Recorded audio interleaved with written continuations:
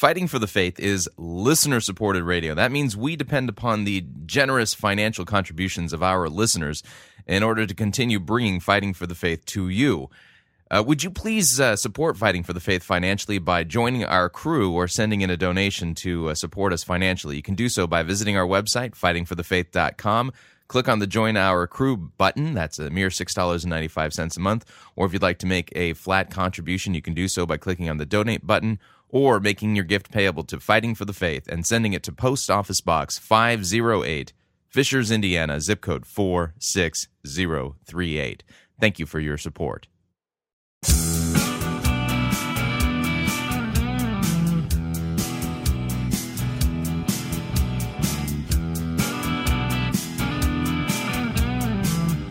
It's time for another edition of Fighting for the Faith. Monday, February 28th, 2011. Cannot believe that tomorrow is March. Things kind of move quickly nowadays. Maybe just that I'm getting old. Creeping decrepitude. Every time you go around the sun, the next circuit seems to go just a smidge quicker. What a mess.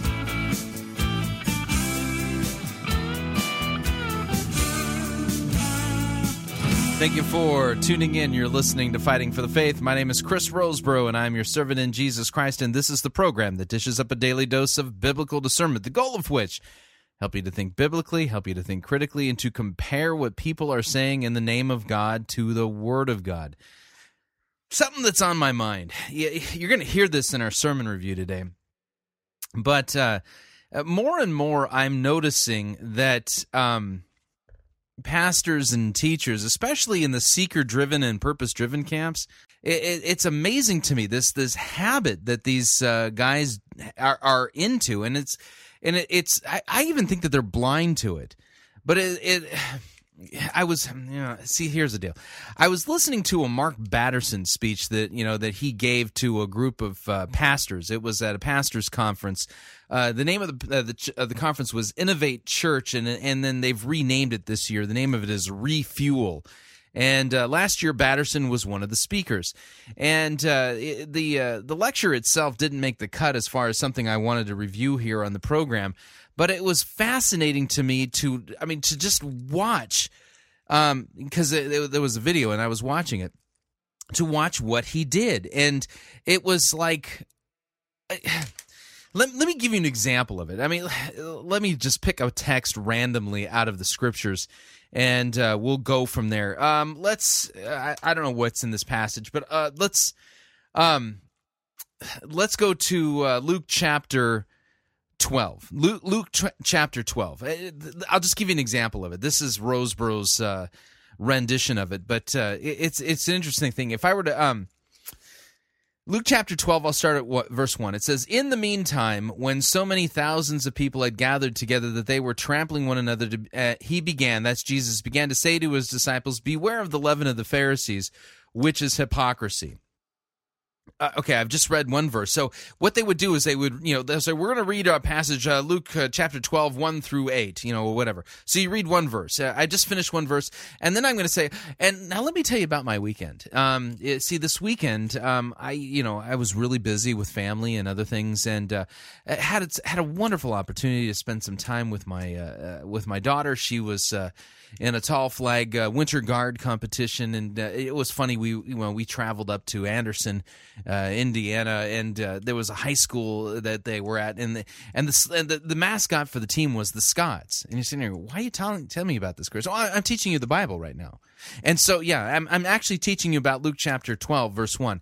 So, just hang in there, And so as I was looking at the outside of this gymnasium, and I saw the mascot, the Scots, I was thinking to myself, wow, with all the political correct guys out there, saying that you can't name a sports team after, a Native American tribe, or you have to be careful, that you don't pick an endangered species, or to name your high school after. I was thinking, I was wondering if the people in Scotland would be actually offended, knowing that there's a high school in Anderson, Indiana, that has, that their school mascot is the Scots, and there's a guy with a kilt and a bagpipe and all that kind of stuff. It makes me wonder, in today's politically correct, what does this have to do with anything, Chris? No, I'm teaching you the Bible right now. And see, it's all about my life, right? And so these are the things that were coming to my mind, and all right, enough. You kind of get the point that I'm making. Over and over and over again, I am amazed at how these guys crack open a Bible, read a verse, and then launch into something about their lives.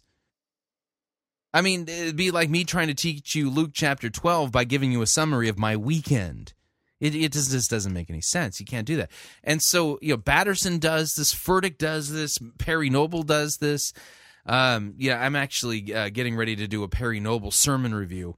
I'm not sure if it'll make the cut, this week or next week, but I've got it queued up for a particular day. And what I'm going to basically do during this Perry Noble sermon review, since he brags about how everything he does is all about leading people to Jesus. All I'm going to simply do is I'm going to run a timer. I'm going to run 2 timers during the sermon review.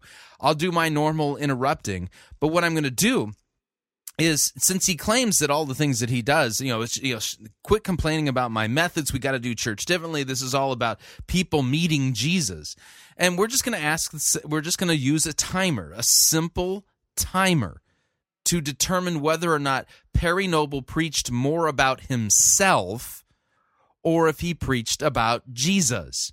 This is just something objective, not subjective.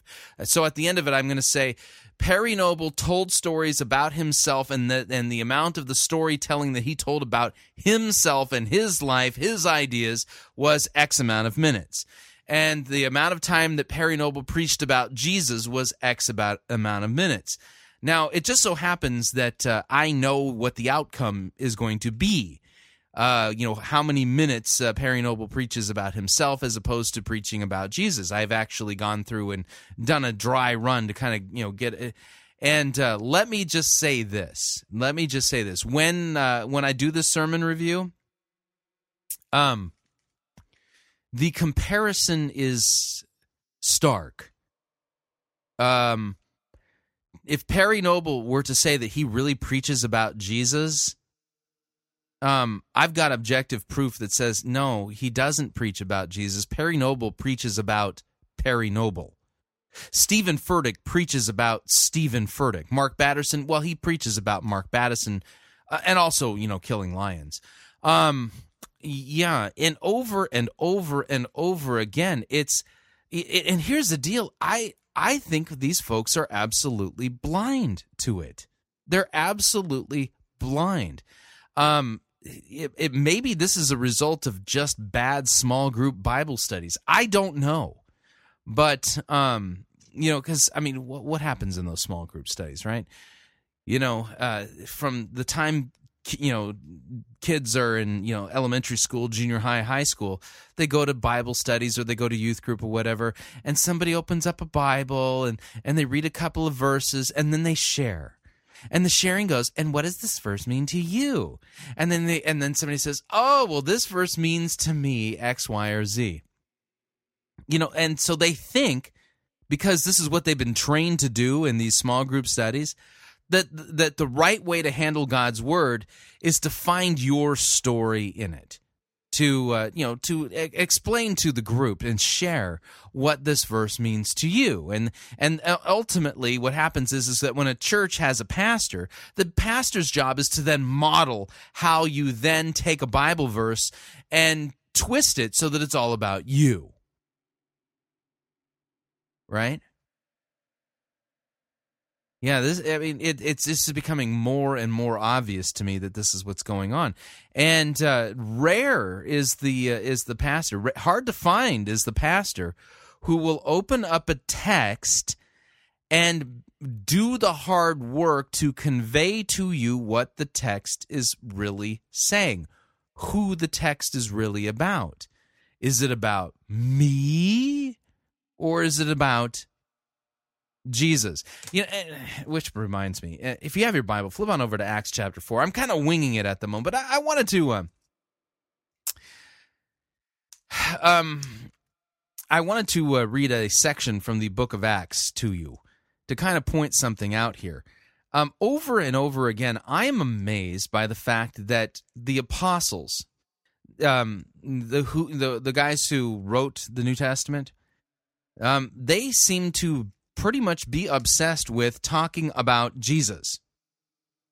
And to the point where the Apostle Paul says in 1 Corinthians chapter 2, to the Corinthian church, I chose to know nothing among you except for Christ and Him crucified for our sins. And I think he meant that. And if you have your Bible, Acts chapter 4, I'm going to read probably most of the chapter. And I just want to focus, I want to kind of key in on this and how the apostles really don't talk about themselves so much. And even the details of the story that are given here in Acts chapter 4, they're just details to tell you about the things that they were doing when they were telling everybody about Jesus. And for real, actually telling people about Jesus. Acts chapter 4, verse 1. Now, as they were speaking to the people, the priests and the captain of the temple and the Sadducees came upon them greatly annoyed because they were teaching the people and proclaiming that in Jesus the resurrection from the dead. And so they arrested them and they put them in custody until the next day, for it was already evening. But many of those who had heard the word believed, and the number of the men came to about 5,000. So you get about 5,000 men Christians, and that does not count the women Christians at this point. And on the next day, their rulers and elders and scribes gathered together in Jerusalem with Annas the high priest and Caiaphas and John and Alexander and all who were of the high priestly family. And when they set them in the midst, they inquired, by what power or by what name did you do this? They had performed a miracle. So then Peter, filled with the Holy Spirit, said to them, rulers of the people and elders, if we are being examined today concerning a good deed done to a crippled man, they healed him. Actually, God did. But by what means this man has been healed? Let it be known to all of you and to all the people of Israel that by the authority of Jesus of Nazareth, whom you crucified, whom God raised from the dead, by him this man is standing before you well. This Jesus is the stone that was rejected by you, the builders, which has become the cornerstone. And there is salvation in no one else, for there is no other name under heaven given by men by which men must be saved. Did Peter sit there and say, hey, listen, I figured out the keys to momentum here, and I've figured out how to perform miracles, and boy, you too can have a victorious life, or you too can have an exciting, purpose-driven life, and I'm going to get up here and I'm going to use this time to vision cast, and none of the above. Peter seems to be singularly obsessed with telling everybody about Jesus. And then went even so far as to tell the chief priests that they're the ones who crucified him. So anyway, and then he says that there's salvation in no one else except for Jesus. And Peter was always constantly talking about Jesus and not himself. Anyway, verse 13, and so when they saw the boldness of Peter and John and perceived that they were uneducated common men, they were astonished, and they recognized that they had been with Jesus. Yeah.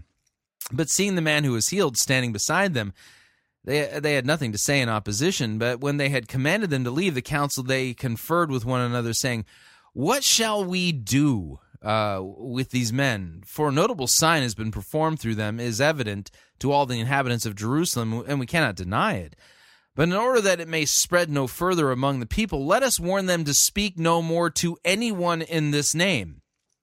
Yet notice this, okay? Here, what you missed in the immediate context is that, Peter and John healed a guy, a crippled guy. This was the whole silver and gold. I don't have anything, but what I do have, I tell you in the name of Jesus Christ, rise, pick up your mat and walk, So the crippled guy was healed, and so now they're on trial for it. And they are obsessed with telling everybody about Jesus. And here, the chief priests and the ruling council, and they can't deny that a miracle had taken place, but what they want the disciples to stop doing, okay? Yeah, verse 17, in order that it may spread no further among the people, let us warn them to speak no more to anyone in this name, in the name of Jesus. So they called them and charged them not to speak or teach at all in the name of Jesus. But Peter and John answered them, whatever is right in the sight of God, whether it is right in the sight of God to listen to you or to you rather than to God, you must judge. For we cannot but speak of what we have seen and heard. And when they had further threatened them, they let them go, finding no way to punish them because of the people. For all were praising God for what had happened. For the man on whom this sign of healing was performed was more than 40 years old. So the chief priests want Peter and John and the disciples to stop preaching about Jesus, to stop preaching in the name of Jesus, to stop telling everyone that salvation can be found in no one else except for Jesus. And all that Peter and John were going to do was talk about Jesus, and they even said, well, we're gonna keep talking about Jesus. And they actually, did that. They didn't preach about themselves. In fact, you can't find any instances of Peter's sermons where he goes, and so let me tell you, the other day I was out driving my mule down the Central Boulevard in Jerusalem, and I was thinking to myself, it sure is great to have this high luxury, high performance mule that, it's all a ministry aid, and he doesn't talk about himself. He talks about Jesus. And yet when you listen to these guys, they'll flash a verse up or a couple of verses up on their PowerPoint slides during their sermons and then proceed to completely ignore the passage and then begin talking about themselves.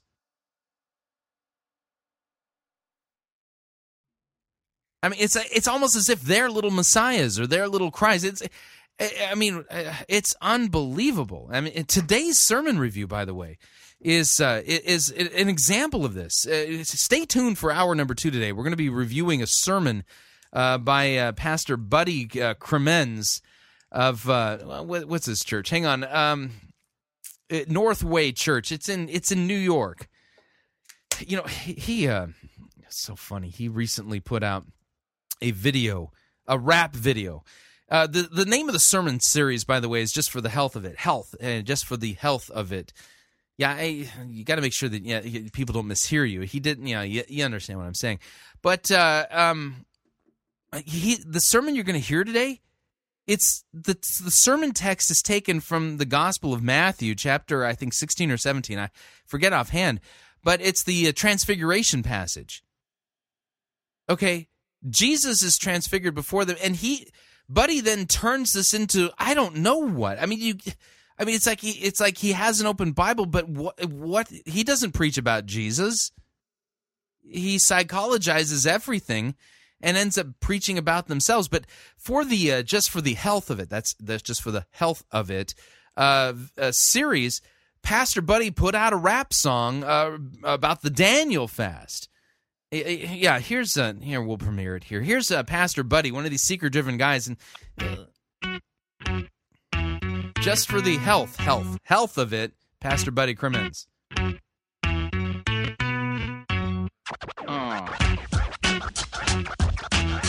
And for the video, he's jogging. He's dressed up like Rocky with that same, gray sweat outfit with the cap and all that kind of stuff. And he's jogging up the steps of the Capitol there in Philadelphia. Oh boy! And he looks like he's a man of girth, like myself. But we continue. Yeah, Pastor Buddy, y'all, coming straight from the city of brotherly love, Philly. Check it. Daniel diet almost caused a riot. It's about fasting, vision casting for the everlasting. Vision casting for the everlasting. Yeah, I'm not hearing anything about Jesus here. No meats, no sweets for 3 whole weeks. Gonna make a lot more reminiscing. Lord, grant me the strength that I may not fall into the clutches of cholesterol. At polycystic rates, I'll never mutter. For the road to the grave is paved with butter. God, your body, you can be a hottie. It's not about vanity. Keep me sanity. All about value, you can be a better you. 2 legit quenches for the health of it. The best gift you could ever give the world is a healthy you. Daniel died. diet almost cause a riot. It's about fasting, vision casting for the everlasting. No one can replace you, so much more you can do. Eating more tofu, watching some kung fu. Teach me the evils of hollandaise, pasta and gobs of mayonnaise, and crisp fried chicken from the south. Lord, if you love me, shut my mouth. On God with your body, you can be a hottie. It's not about nanny, keep me sanity. All about now you can be a better you. 2 legitimate quenches for the health of it. Jesus didn't come just to save your soul. Jesus came to make you whole. Jesus didn't just come to save your soul. Notice, got to de-emphasize that whole salvation thing so that we can make Christianity relevant to you. To make you whole. Daniel diet almost caused a riot. It's about fasting, vision casting for the everlasting. Take this lesson so you can be a blessing. Redirect your appetite, live by faith, not by sight. Open my eyes, I may see all the purposeful plans you have for me. Craft me a clean heart, chicken a new start. More time in God's word, things I've never seen or heard. All about a breakthrough, making my spirit new. A better glimpse of heaven in 2011. On God with your body, you can be a hottie. Honor God with your body, you can be a hottie. Yeah, this is a Christian message, apparently. It's not about nanny, It's not about vanity. Keep the sanity. all about now you can be a better you. 2 legit quenches for the health of it. Earthquake, thirst, sorry, love, hope, and faith.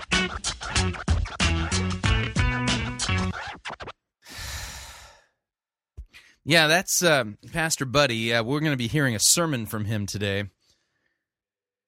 Yeah, from the Just for the Health of It.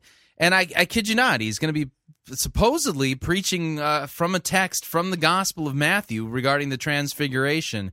And by the time he's done with it, yeah, he'll immediately take the focus and emphasis off of Christ and throw it squarely onto you. Again, yeah, what was it? The Michael Horton from the White House Inn called this textual narcissism. Textual narcissism is what he called it.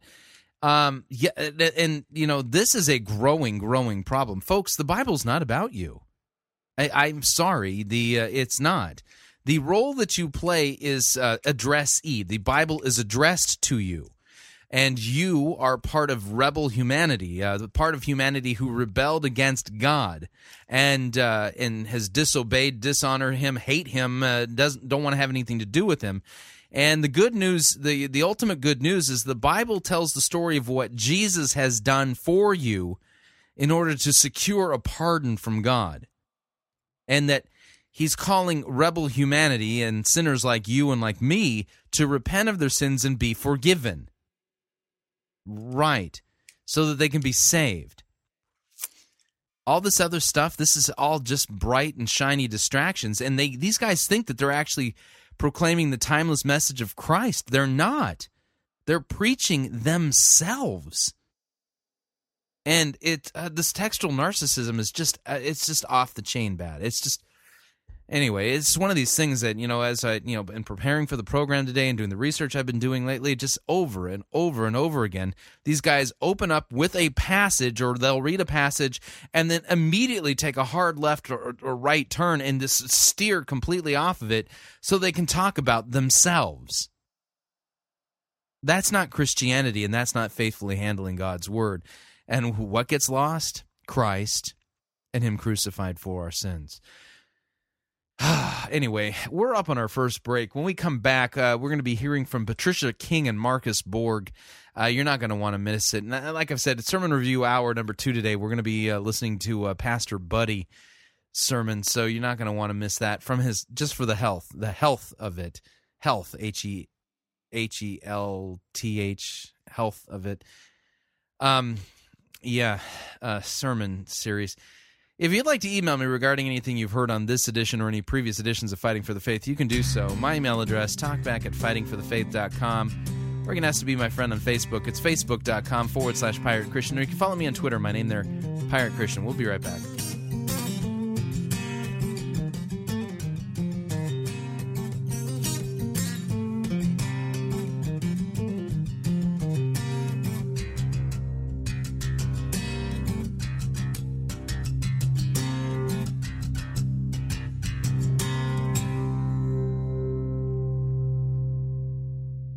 No itching ears are scratched here. You're listening to Fighting for the Faith.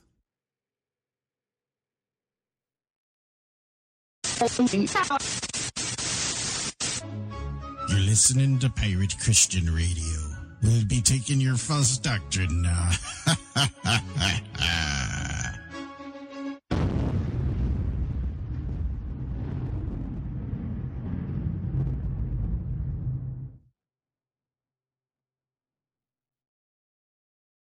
It's Monty Python's Flying Circus Church.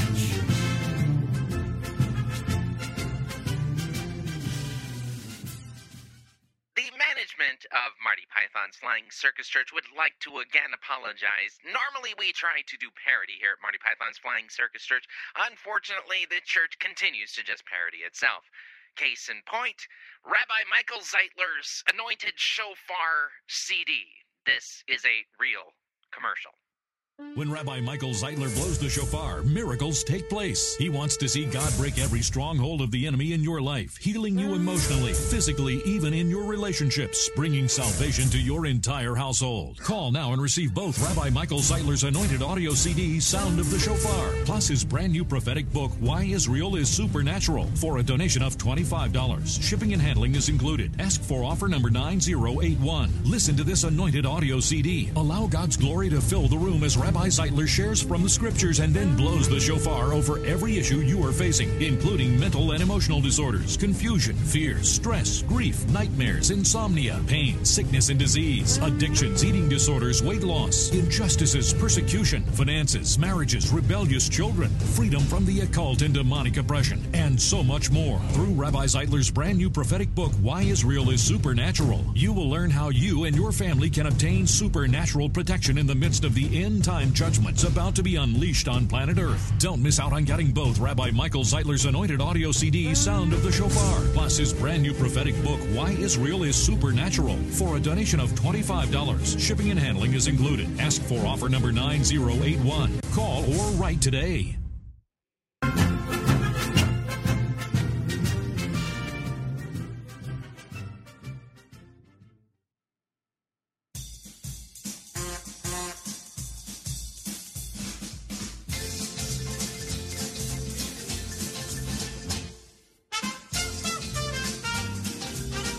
Keep more of your money in your pocket. Hi, Chris Roseborough here. If you're planning to travel anytime in the near future, then don't pay more for airfare, hotel rooms, or rental cars than you need to. Longtime Pirate Christian Radio featured advertiser Cheap O Air can save you a Tijuana taxi load of money on all of your travel needs. Plus, Cheap O Air has a seasonal promotional code for all of our listeners that will save you an additional $10 off of Cheap O Air's already low prices. Visit piratechristianradio.com/cheap. Write down the promo code and then click on the banner and then book your travel today. Again, that's piratechristianradio.com/cheap.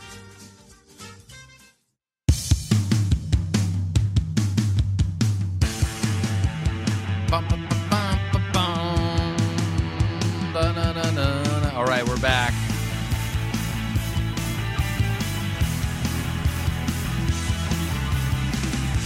Warning, when you have a pastor read a passage and then tell you all about himself, he's not actually teaching you what the Bible says. You need to run. When that pastor does that, get out of that church quick before he sends you to hell. Need to remind you all, Fighting for the Faith is listener-supported radio. That means we depend upon you, your generous gifts, financial contributions, in order to continue to bring Fighting for the Faith to you as well as to the world. You can partner with us financially by visiting our website, fightingforthefaith.com. And when you get there, you'll see two friendly yellow buttons. One says Donate, the other says Join Our Crew. And when you join our crew, you're signing up to automatically contribute $6.95 on a monthly basis to the ongoing work and mission of Fighting for the Faith and Pirate Christian Radio. And, of course, if you would like to specify the amount that you would like to contribute, a different amount rather than the $6.95, you can make a one-time contribution by clicking on the Donate button, or you can make your gift payable to Fighting for the Faith and then send that to Post Office Box 508, Fishers, Indiana, zip code 46038.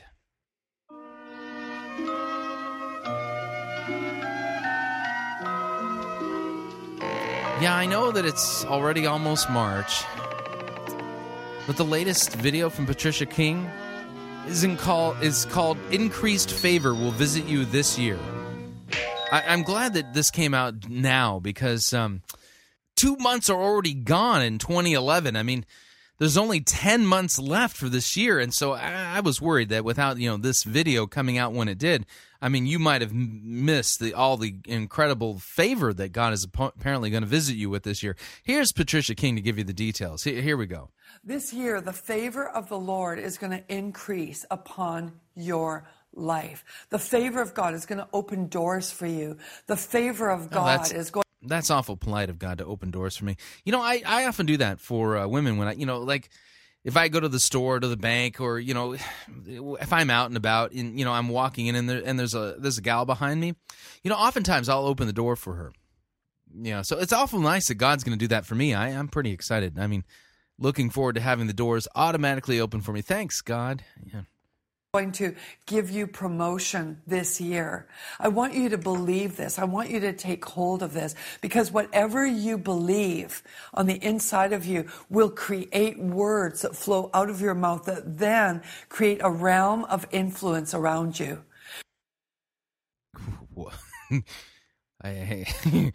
Really? Hey, well, that's pretty fanciful. Hang on a second here. I gotta back this up. Wow. Hang on. You to take hold of this. Okay. Because whatever you believe. Right. So whatever I believe. On the inside of you. Will. So whatever I believe on the inside of me, got it? Will create words that flow out of your mouth. So whatever I believe on the inside of me will create words that will then flow out of my mouth. Then create a realm of influence around you. That then creates a realm of influence around me. I am, I'm just not familiar at all with any passage in the Bible that says anything even remotely close to this. Where are the big realm of influence passages found in the Bible? Well, let's see. Maybe she'll answer that. Yeah. Do you want a realm of favor to walk in? A realm of favor to walk in. So it is, I remember when I was a kid, what was that program that was on was it ABC? There was a special movie, a made-for-TV movie about the boy in the plastic bubble. It's a sad story, too. If I remember correctly, I mean, the poor kid ended up walking out of his plastic bubble. And it doesn't look like his fate was very good. Anyway, but then it was a long time ago, and maybe I'm not remembering the end of the story correctly. So if I believe something in my heart, then I speak words that creates a realm of influence that's around me that I can walk in, kind of like the bacterial-free plastic bubble zone from that movie, The Boy in the Plastic Bubble. Okay. Throughout this entire year, you can have it.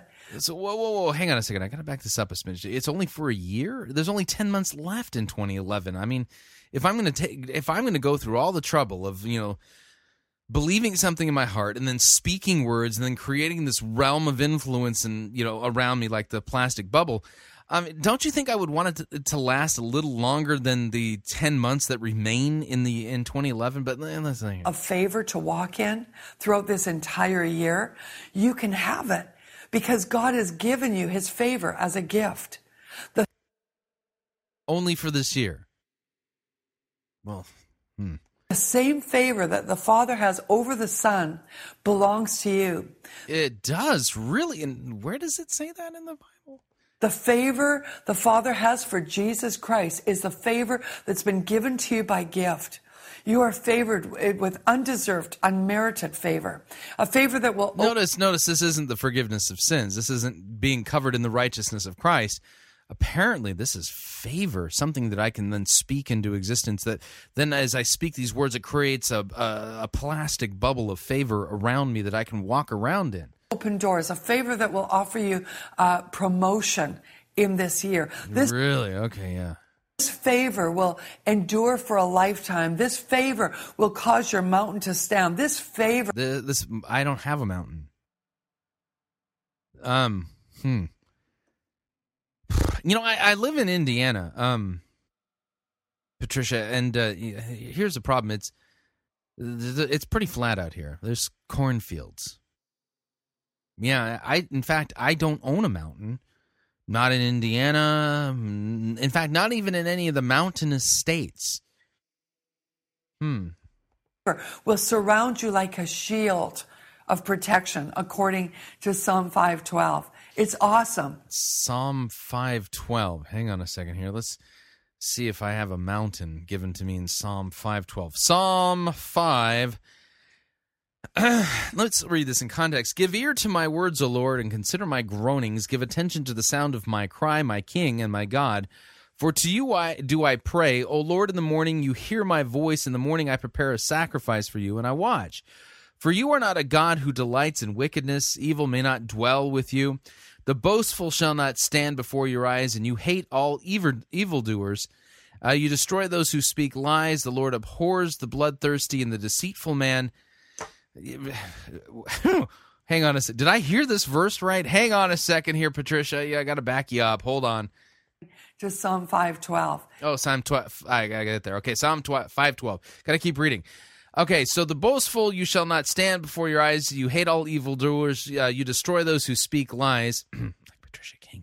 The Lord abhors the bloodthirsty and the deceitful man.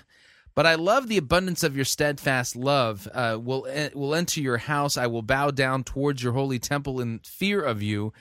Lead me, O Lord, in your righteousness because of my enemies. Make your way straight before me. For there is no truth in their mouth. Their inmost self is destruction. Their throat is an open grave. They flatter with their tongue. Yeah, kind of interesting that God here says that deceivers flatter with their tongue. Make them bear their guilt, O God, and let them fall by their own counsels because of the abundance of their transgressions. Cast them out, for they have rebelled against you. But let all who take refuge in you rejoice. Let them ever sing for joy and spread your protection over them, that those who love your name may exalt in you. For you bless the righteous, O Lord, and you cover them with favor as with a shield. So yeah, okay. So God covers the righteous with his favor, as with a shield. The righteous. That kind of begs the question, are you righteous? In and of yourself? I mean, because if you're not righteous, well, then the Lord is not going to cover you with his shield of favor, because it does seems to be some kind of a contingent here. You need to be part of the righteous.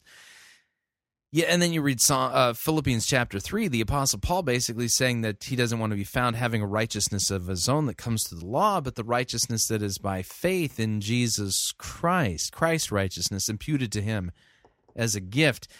But Patricia King just kind of says, she's noticed that this particular video isn't addressed to any particular person. I mean, any atheist schlub could have been watching this video, and she's declaring to the atheist schlub that he's got he can have God's favor this year.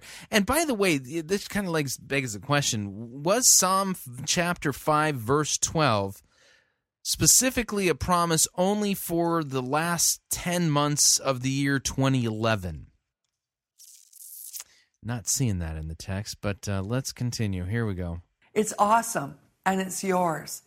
The Lord has spoken to me so clearly about the provision of favor and how much we need it to operate in our lives, how much we need it for those doors to be open and for divine appointments with the law so that we can have favor in the nations, even before government officials, and transform nations for the glory of God, because we have been given favor. Daniel had favor with the king. Joseph had favor. No matter what happened to him, if he was thrown into a pit, a dungeon, a jail, whatever, he would always surface with a favor and ultimately got to influence nations and rescue nations due to that favor. That favor God wants to clothe you with. I see in my spirit, in my mind's eye right now. Where did you see it? Run. A tunic. It's just like the tunic that in the Bible we see Joseph got this multicolored tunic from his father. I see that in the Spirit being put upon you. And Really? So I don't know who she's addressing. So, how many people does this apply to? it symbolizes multiple levels of favor over you. Take hold of this. Yeah, it's so funny. I mean, because here, when I read Psalm chapter 5, talking about the deceivers and those who are unrighteous, he says, there is no truth in their mouth. Their innermost self is destruction. Their throat is an open grave. They flatter with their tongue. Sounds a lot like Patricia King here, flattering with her tongue here. But she's not really at this point even talking about God's word. Apparently, it's some kind. She sees in her spirit mind that you are being clothed with this tunic. And does she know what you look like? I don't think she's ever met me. I don't know. I just. Be an influencer with the favor of God. If you meditate on the favor of God, meditate on what's already been given to you in the Lord, then you'll start to speak about it. You'll start to expect it. Yeah, and then you'll create the boy in the plastic bubble zone of favor around you that you can walk around in. You'll start to embrace it. And if you expect it, it'll come to you. Yeah, that's all you got to do is expect it. Then, boom, it just comes right to you because you spoke it because it was in your heart, and then you created the bubble of favor around you. Yeah. Maybe we should just move along. I wanted to play a little bit more of Marcus Borg for you all from the Big Tent Christianity Conference. And Marcus Borg, the question has been emailed to me a couple of times now. The question is, is Marcus Borg really saying that God isn't personal? The answer, yes. God is not only not personal, but according to Marcus Borg, he's something else besides personal. Here's Marcus Borg.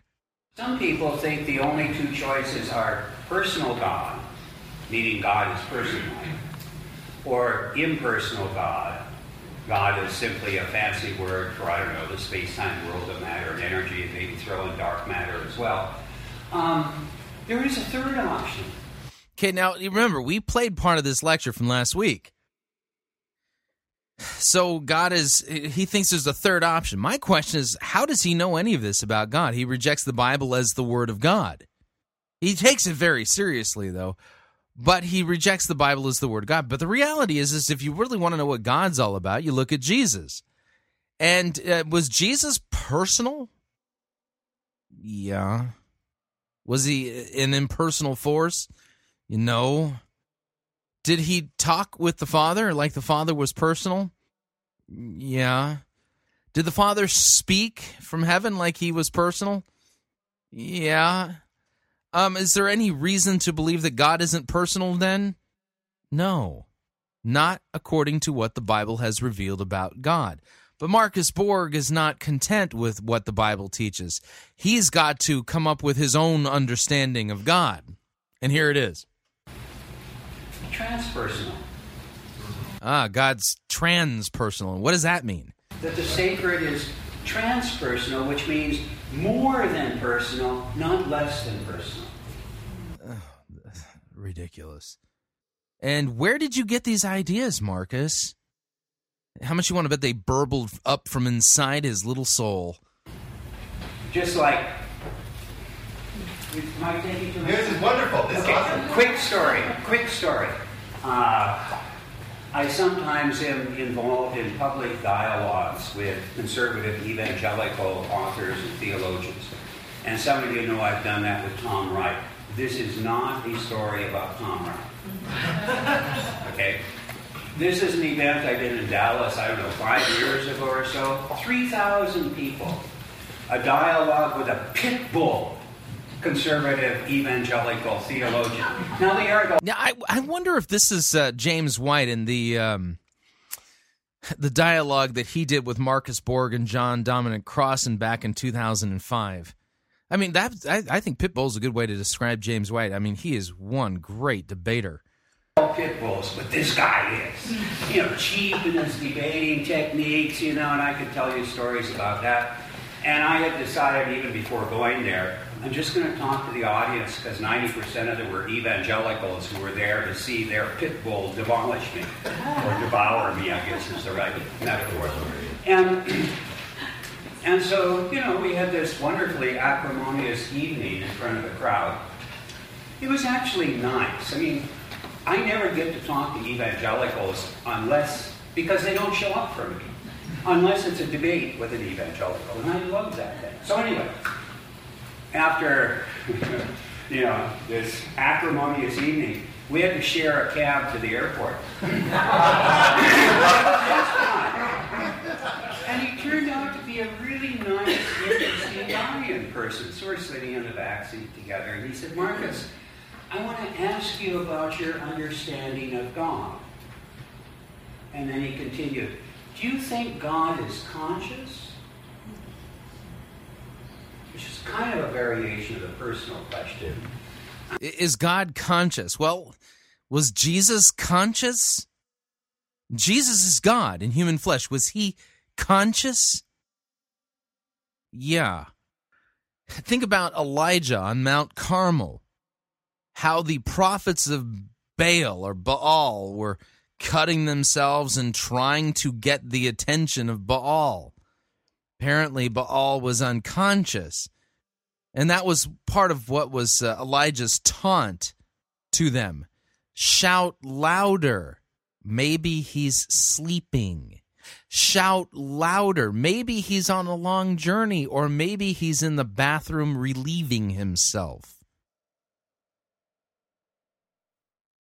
And yet, the one true God, Yahweh, seemed the exact opposite of Baal. He was conscious, and he was attentive to the prayer of his servant and his prophet Elijah, and responded to his prayer.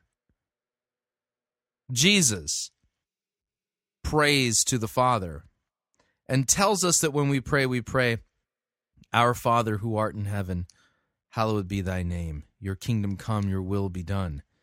I mean, all of these kind of imply that God is not only conscious, but that he's personal. Yet, apparently, Marcus Borg here, he's, So he's asked the question by, I think this is James White. I could be wrong, but James White may be asking the question here, whether Marcus Borg's God is even conscious. Well, let's see what Borg says. I said, well, it all depends on what you mean by conscious. Like, do I imagine that God has to think? Do I imagine? Did you hear that?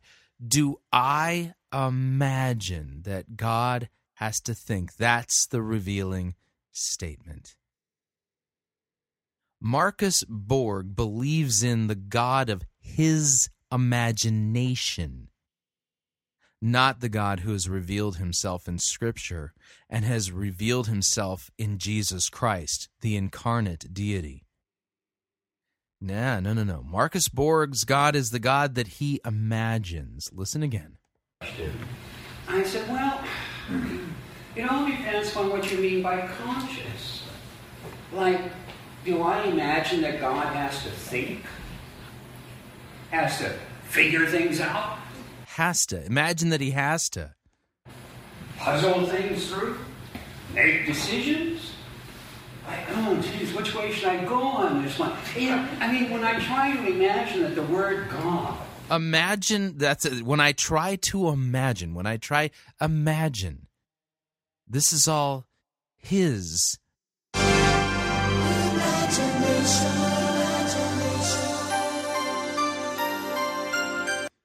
Yeah, his God is the God of his imagination. Refers to a conscious reality. In that sense, I can't imagine it. And I don't want to limit God to my imagination, but there are some things where I'm not willing to say... He doesn't want to limit God to his imagination, but since he can't imagine, he doesn't want to say that God is conscious or that he's personal. Well, doesn't make any sense to me, but I'll believe it. And so I said to him, well, I think it's more true to say that God is conscious rather than to say God is unconscious. Oh, it's more true. Okay, yeah. That sounds like an equivocation.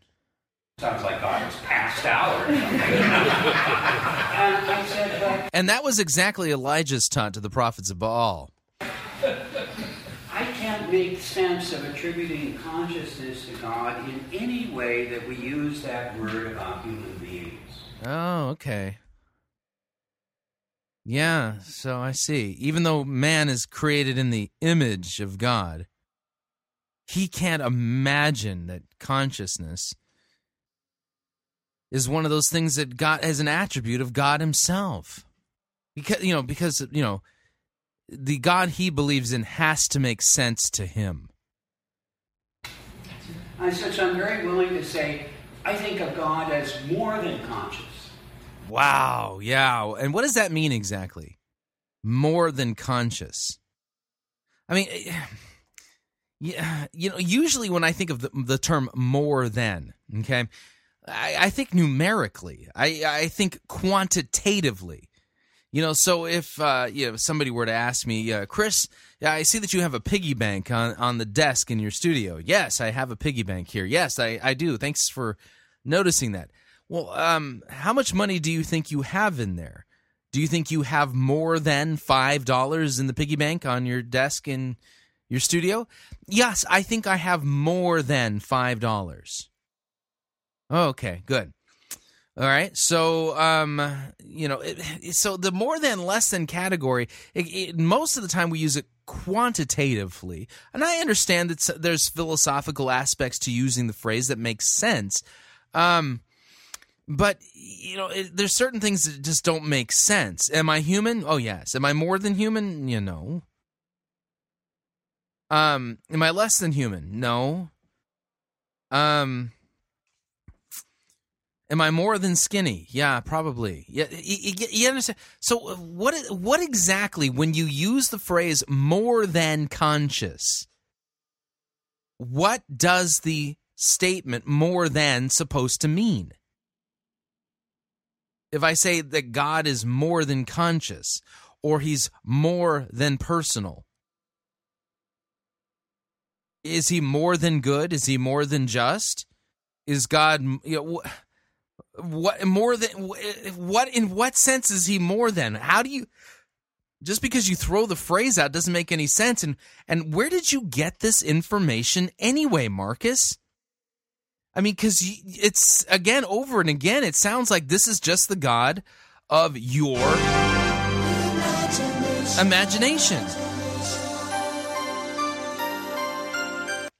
And why should I believe in the God of your imagination?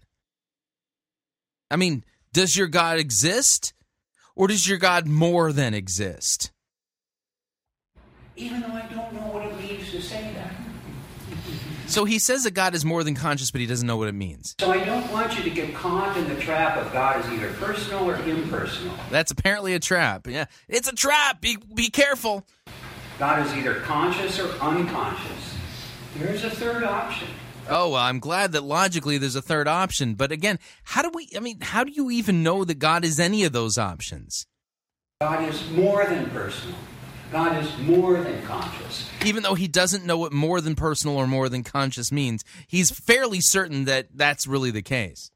And minimally, I would say that would mean God includes consciousness within God's self. God includes the personal within God's self.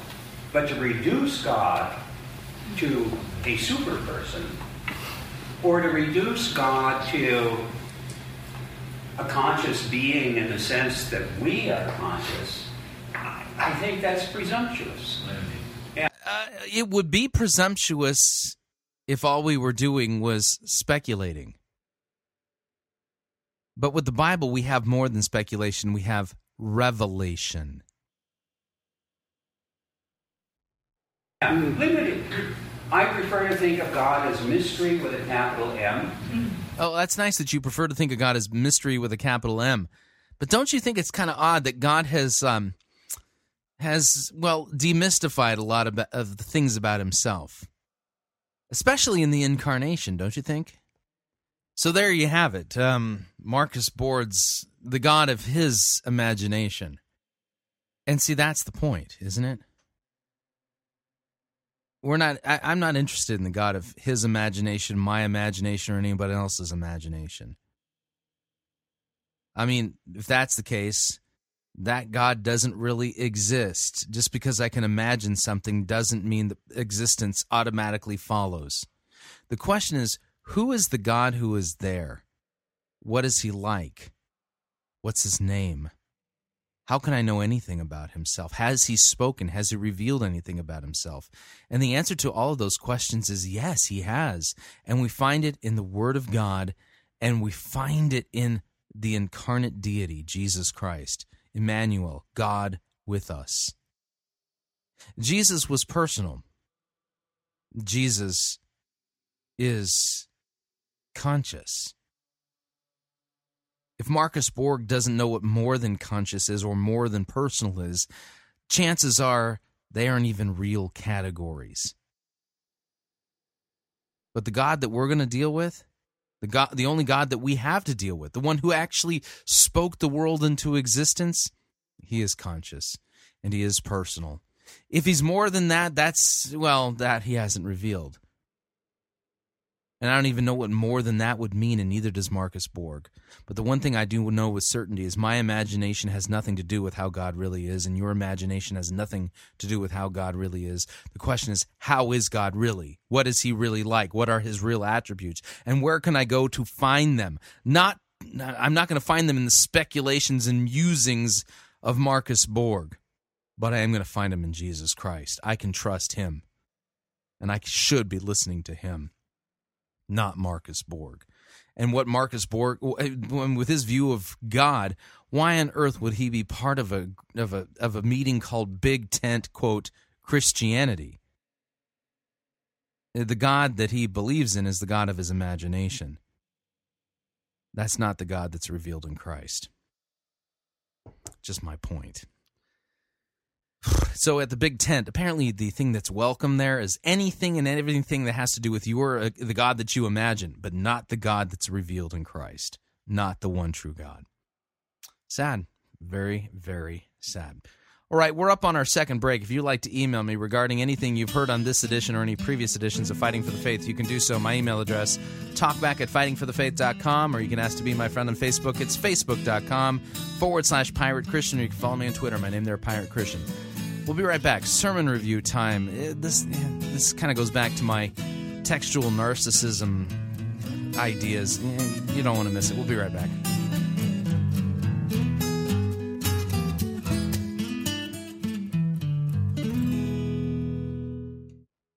We don't need to rethink Christianity. We need to rediscover it. You're listening to Fighting for the Faith. This is the air I breathe.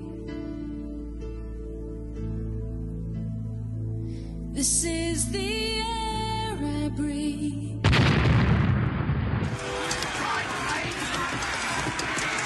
I've had enough of this sissy, pansy, cannon, photo-written music you have the audacity to call worship. Men, put this entire girly praise band in the boo box. Let's wheel in the organ and get some real worship music underway.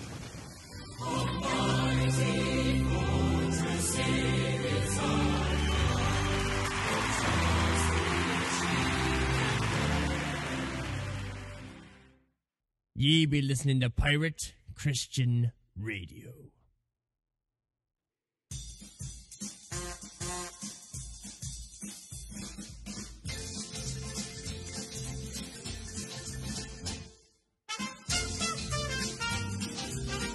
Keep more of your money in your pocket. Hi, Chris Roseborough here. If you're planning to travel anytime in the near future, then don't pay more for airfare, hotel rooms, or rental cars than you need to. Longtime Pirate Christian Radio featured advertiser Cheap O Air can save you a Tijuana taxi load of money on all of your travel needs. Plus, Cheapo Air has a seasonal promotional code for all of our listeners that will save you an additional $10 off of Cheapo Air's already low prices. Visit piratechristianradio.com/cheap. Write down the promo code and then click on the banner and then book your travel today. Again, that's piratechristianradio.com/cheap.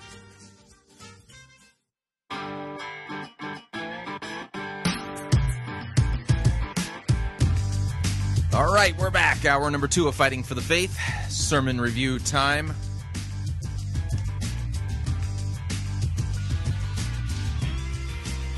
See if you can notice the narcissistic Bible handling here. That's kind of the deal.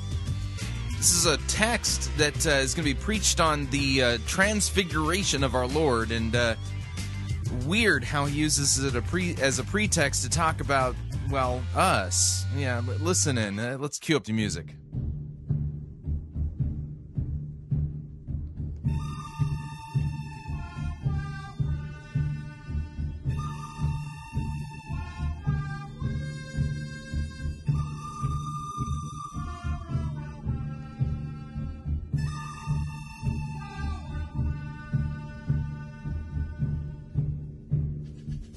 The good, the bad, and the ugly, we review it all here at Fighting for the Faith. We are an equal opportunity sermon reviewing service. Today's sermon comes to us via Northway Church, and I think they are in, Clifton Park, New York. Pastor Buddy Cremins presiding.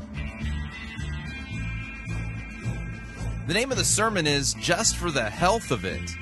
Health. Just for the health of it. And he's going to be preaching on a gospel text regarding the transfiguration of our Lord Jesus Christ. But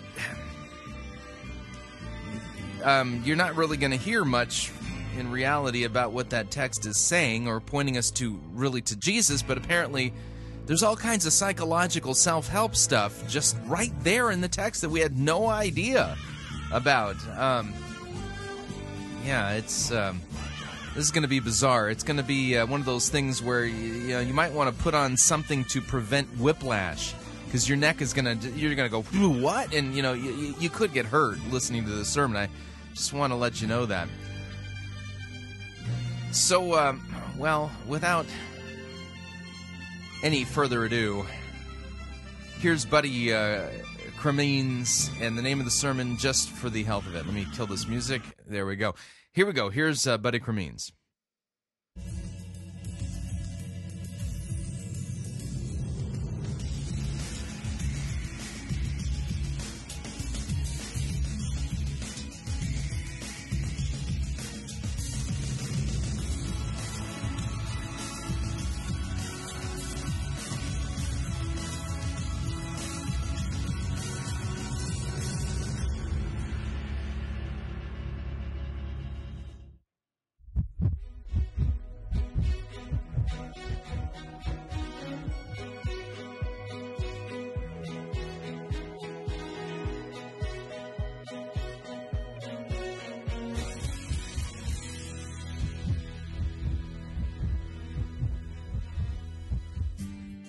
Welcome to part 3 of Just for the Health of It. I'm here in New York City, the hub of the world, the mecca of communication.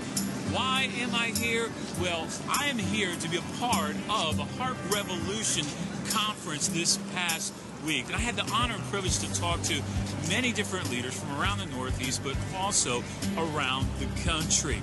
I talked about how to have a healthy heart, how to have a high emotional quotient. In part 1, we talked about that we need to take care of this body.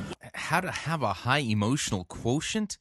Where are emotional quotients discussed in the scriptures? Why? Because God's Spirit lives inside. And then last week, I talked about that we need to match God's rhythm of rest. 6 in 1. Work 6 days, but then take the 7th day off.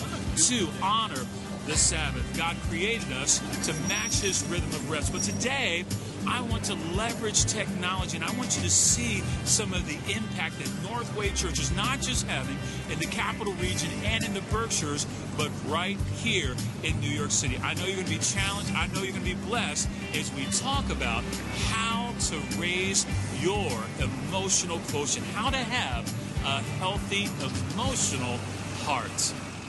Well, it sounds great. Jesus took his inner circle and he took his friends, Peter, James, and John, the sons of Zebedee. And the scriptures tell us in Matthew 17 and in Mark 9 and Luke 9 that he took them on this kind of field trip, this adventurous dream, and it tells us that they went to hike a high mountain. I want you to stop in an adventurous dream. So the sermon based upon the transfiguration of our Lord was all about an adventurous dream?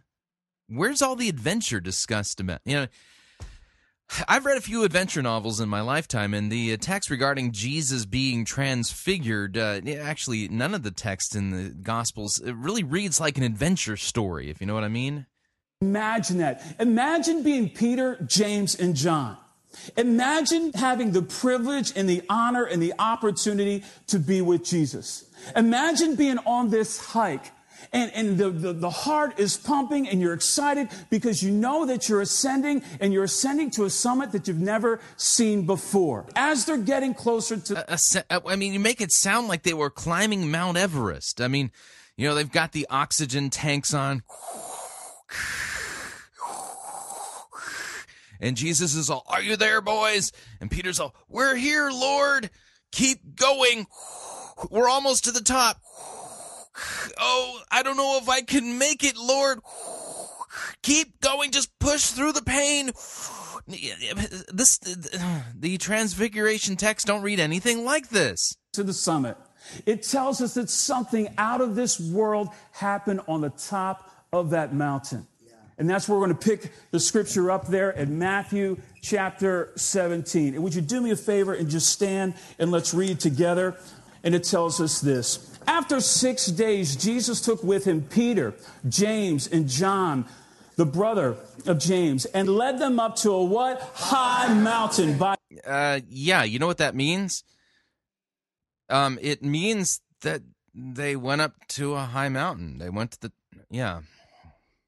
I mean, this isn't symbolic of anything in your life or my life. It just means they climbed a mountain. By themselves. There he was transfigured before them. His face shone like the sun, and his clothes became as white as the light. Just then there appeared before them Moses and Elijah talking with Jesus. Now, okay, now, tell you what, I'm going to pause right here. If you have your Bible, you know, Matthew chapter 17, verse 1, I just want to point out a few things about this particular text. And see if you catch some of it, okay? After 6 days, so you'll notice that this is in the middle of a narrative here. It says after 6 days. 6 days from what? Well, if you go back a chapter to chapter 16, let's see here. Let's see. What's the bigger context? Okay, verse 13, Matthew 16, verse 13. Now, when Jesus came to the district of Caesarea Philippi, he asked his disciples, "Who do people say that the Son of Man is?" Jesus is asking a question about himself, right? Okay, and so some say John the Baptist. Well, others say Elijah. Others say Jeremiah or one of the prophets. But he said to them, "Who do you say that I am?" Simon Peter replied, "You are the Christ, the Son of the living God." You are the Christ, the Son of the living God. Jesus answered, "Blessed are you, Simon, son of Jonah, for flesh and blood has not revealed this to you, but my Father who is in heaven. And I tell you that you are Peter, and on this rock," which rock? "You are Peter, and on this rock." Which rock? The answer is on the rock of his confession that Jesus Christ is the Son of God. On his confession that Jesus is the Son of God, I will build my church, and the gates of hell will not prevail against it.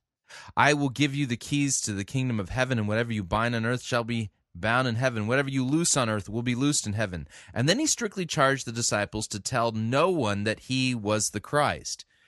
And this is important, okay? The Christ is a significant term. The Hebrew here would be the Messiah, the anointed one. Don't tell anyone that I'm the Messiah. You don't tell nobody. So from that time, Jesus began to show his disciples that he must go to Jerusalem and to suffer many things from the elders and the chief priests and scribes, and to be killed, and on the third day be raised. Now you're going to find out exactly why Jesus is not so hip about them telling everybody that he's the Messiah. One of the reasons why is because at that time, first century Judaism, first century Israel, they're occupied by the Roman Empire. They are basically ruled and governed by a bunch of pagans. All right, and so they were looking into the Old Testament at the prophecies regarding the Messiah, and they were looking specifically at the prophecies regarding the Messiah flexing some muscle, if you would.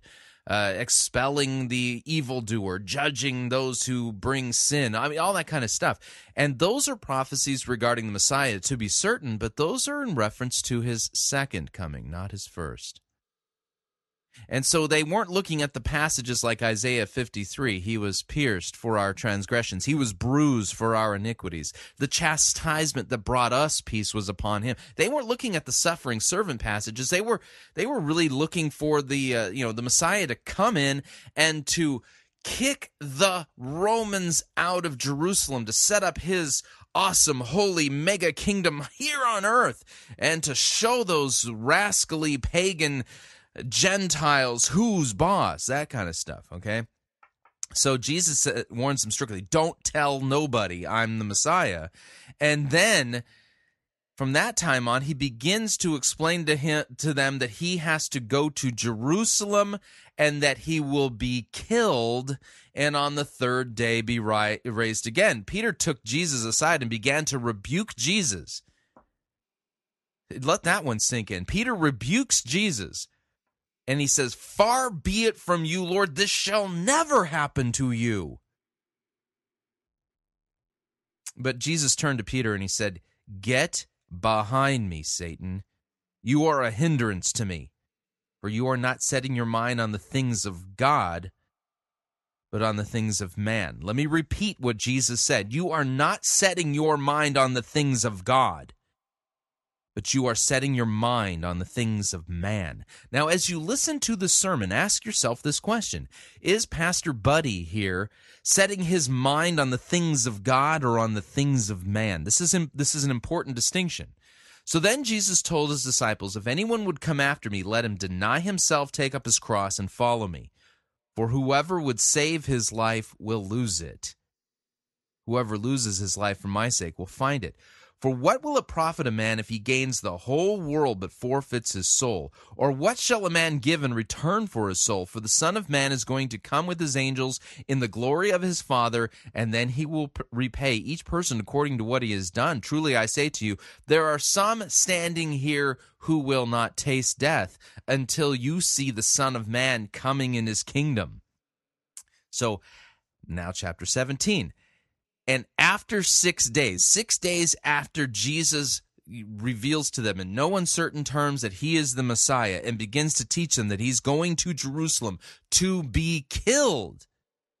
This is the suffering servant passages regarding the prophecies of the Messiah to be fulfilled. Okay, he takes with him Peter, James, and John his brother, and led them up to a high mountain by themselves. He was transfigured before them, and his face shone like the sun, and his clothes became white as light. Pause here for a second. Let that sink in. Who is this Jesus? For a moment, Jesus' glory pops out, and they begin to see things in a different light. Who is this man? Not only do the wind and the waves obey him, not only do demons obey his every command, not only does he give sight to the blind, does he give the ability to walk to paralytics, and he forgives sins, and now all of a sudden, boom, he's transfigured before them. His face shines like the sun. His clothes became white as light. And behold, there appeared to him Moses and Elijah talking with him.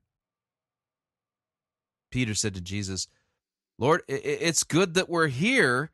If you wish, we can make 3 tents here, one for you, one for Moses, and one for Elijah. He was still speaking when, behold, a bright cloud overshadowed them. And a voice from the cloud said, This is my beloved Son, with whom I am well pleased. Listen to him. When the disciples heard the voice, they fell on their faces, and they were terrified. But Jesus came and touched them, saying, Rise, have no fear. And when they lifted up their eyes, they saw no one but Jesus only. They saw no one but Jesus only. This whole narrative that begins, this section, the overall, this immediate context begins with the confession that you are the Son of God by Peter. And Jesus saying he's going to build his church on that confession that Peter just gave, that he, Jesus, is the Son of the living God. And the gates of hell will not prevail against it. And now we get to see Jesus' glory for just a moment. Who is it that we're dealing with here? Who is it? This is none other than God in human flesh. And God the Father says, listen to him. And then the text ends, and when they lifted up their eyes, they saw no one but Jesus only. Do you think this has any implication as to who pastors are supposed to be preaching about? You bet it does. But let's see what Pastor Buddy does with this text and who he ends up focusing in on. Are we going to listen to and focus in on Jesus? Well, let's see what he does. It's a rush enough to go on a little recreation. It's a rush enough and adrenaline. I'm telling you, if you've never been, as you get top to the mountain, you can't wait to see it. And it's a rush enough that you have this quality time with Jesus. You don't have to share Jesus, and they're having this conversation and dialogue. Then they reach the summit of Mount Tabor. Mount Tabor is in the lower part of Galilee, about 11 miles west of the Sea of Galilee, and they're looking out over it all. And then all of a sudden, Jesus has an extreme supernatural makeover, and then God beams down Moses and Elijah. Can you imagine being them? Here is Moses and Elijah, your childhood heroes. Man, what must they have been thinking? And then Peter says this. Peter said to Jesus, Lord, it is good for us to be here. If you wish, I will put up 3 shelters, one for you, one for Moses, and one for Elijah. What does Peter do? Peter does what all of us would do. Peter does what all of us do at those mountain moments, at those summits of success, and he says, wow, this... Summits of success? What? Notice he's already allegorizing the text. This allegorization that people engage in, it's the first step that you need to do in order to wrestle the text away from it being about Christ and turn it into something about you. Is it? This is why I was born. This is why I signed up for God. This is why I wanted to follow Jesus. This is the reason and everything that I've been dreaming about, to get on top of a high mountain. Look at me, not the other disciples who are here. It is just Peter, James, and John, and Jesus. Look at me.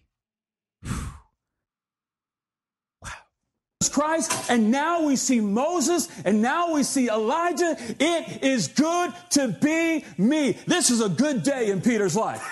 This is a really, really good day. It doesn't get much better than that. That's good. And so what happens? Peter jumps in, as all of us would do, on those pinnacle peaks and those summits of success, and he says this. He says, Lord, it's good for us to be here. If you wish, I'll build the shelters. I'll build a memorial. One for you, one for Moses, one for Elijah. And listen to this in verse 5.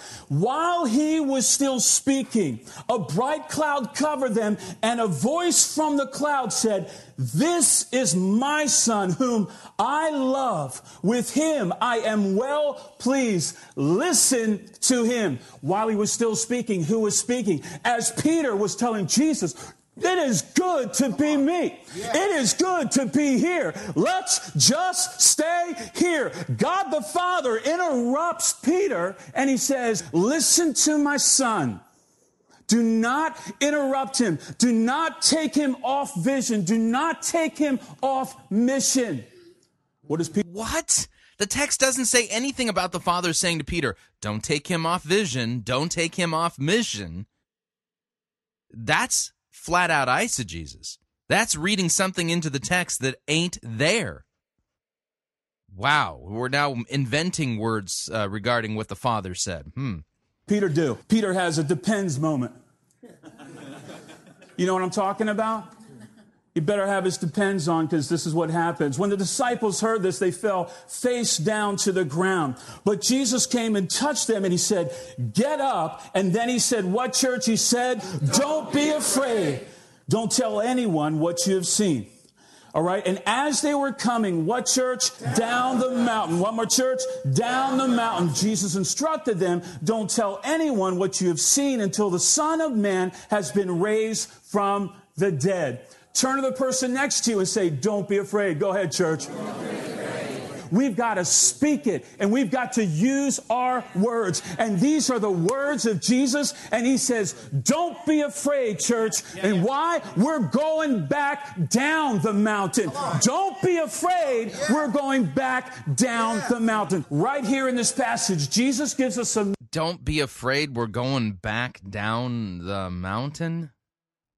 Verse 6, when the disciples heard this, they fell on their faces and they were terrified. But Jesus came and touched them and said, rise and have no fear. And when they lifted up their eyes, they saw no one but Jesus only. They saw no one but Jesus only. Doesn't say anything about, okay, let's go back down the mountain. Notice he's already starting to slip into this allegorization of the text. He's turning it into some kind of a metaphor. Up the mountain, down the mountain. And there's senses in which you can kind of work the text this way, but if it doesn't point us back to Christ so that we see only him, we've got a big problem. Let's see where Buddy goes with this next. Metaphor for our lives. And he gives us a metaphor for our ministry. All of us, the heart revolution is about ascending. It's about going to elevations that you have never been to before. And it's about God waking up that heart and dreaming in big, huge Ephesians 3:20 dreams. And it's about... This text isn't about dreaming big Ephesians 3:20 dreams at all. So notice, this text is all about Christ. They have just seen something remarkable. Jesus in his glory, a glimpse of it for just a second. Moses and Elijah show up. God the Father speaks and says, listen to him. And now all of a sudden we're off into something about you? Dreaming big dreams? That doesn't belong in this text at all. And it takes my eyes off of Jesus and puts my eyes squarely back on me. I'm the problem. Jesus is God. He's the solution. Oh, boy. About experiencing those summits. But listen, don't miss this. It's about ascending, church. It's about summiting and seeing a view you've never seen before, that you get a taste of God that you've never experienced before, that you're closer to God's presence than you've ever had before, that you don't want to leave that moment and you just want to bottle it up and you just want to drink it. And we have those moments and we just want to bathe in it and we just want to be with God and we just want to stay on the mountain. But don't miss this, church. Don't be afraid, because you got to go back down the mountain. In life, it's a continual process of going up the mountain and down the mountain. Up the mountain and down the mountain. Think about it. When you were born and you came into this world, guess what happened? You left your mother's womb. Life is a process of ascending and elevating, but also a process of loss. Up the mountain and down the mountain. Ascending and descending. And you came out and you were just glad to be here. But guess what? Then you went down the mountain because you will never return to your mother's womb again. And you grew and you grew. And then you looked to kindergarten and you climbed the mountain. Someday I'll be in kindergarten. And you make it to kindergarten. It was incredible. But then you look up and what happens? You look up to elementary and you're like, wow, those kids are so big. And what happens? I thought I made it kindergarten. I got to go back down the mountain. Then you get in 5th and 6th grade. And then you look up to 9th graders like they're just the... Is this text... Is this about being born, kindergarten, or any of that stuff, the up and downs of life? This text is about Jesus being the Son of God. Here we have the ultimate revelation who Jesus is, that he is actually God in human flesh, and you're talking about kindergarten? You have God the Father saying, "This is my beloved Son, listen to him." And you're not pointing us to him. You're pointing us to ourselves and our little life experiences and the ups and downs in life. And basically saying that this text is a metaphor about our lives. This isn't a metaphor about our lives. This is the real history about the life of the Son of God, who came to earth to die on the cross for our sins. And you're talking about kindergarten. The baddest people on the earth, and you look up to them and you climb up and you climb up, and then what happens? You look at high school, then you got to go back down the mountain. Then you climb and you climb and you climb and you get there and you've graduated. Dun, dun, dun, dun, dun, dun, dun, dun, dun, dun, dun. Yeah. Wow, you've made it, another mountaintop. But then what happens? You look at college and career, and guess what, people? You got to go back down the mountain. And then you're in those 20s and you're grooving and you see that babe and you see that hunk and you got a twinkle and a sparkle in your eye and you're like, wow, I want that person in my life. And so you put your best foot forward and you're like, man, I'm going to impress. I'm going to do everything I can. And then she rejects you and you got to go back down the mountain. Then you regroup and you climb and then she says yes and then you propose to her and then you get married. Oh, it's awesome. You're at the mountaintop. You're at the mountaintop. Let's just stay here. But then what happens? Marriage. You got to go back down the mountain. Then you're in marriage, and then you're in marriage, and you're cooking along and all this. And you. This text, Matthew 17, is not written as a metaphor about your life. Notice by doing that, he's completely taking our eyes off of Jesus. And yet, verse 8 says, and when they lifted up their eyes, they saw no one but Jesus. The way this guy's preaching it, we see everybody but Jesus. You get that sparkle in your eye again. You're like, wow, it'd be great to sort of have one of us. And then your wife gets pregnant. You climb the mountain. It's awesome. 9 months. You're excited. Wow, you're going to Lamaze class. You cannot wait to the birth of your little baby. And then what happens? Then they're born.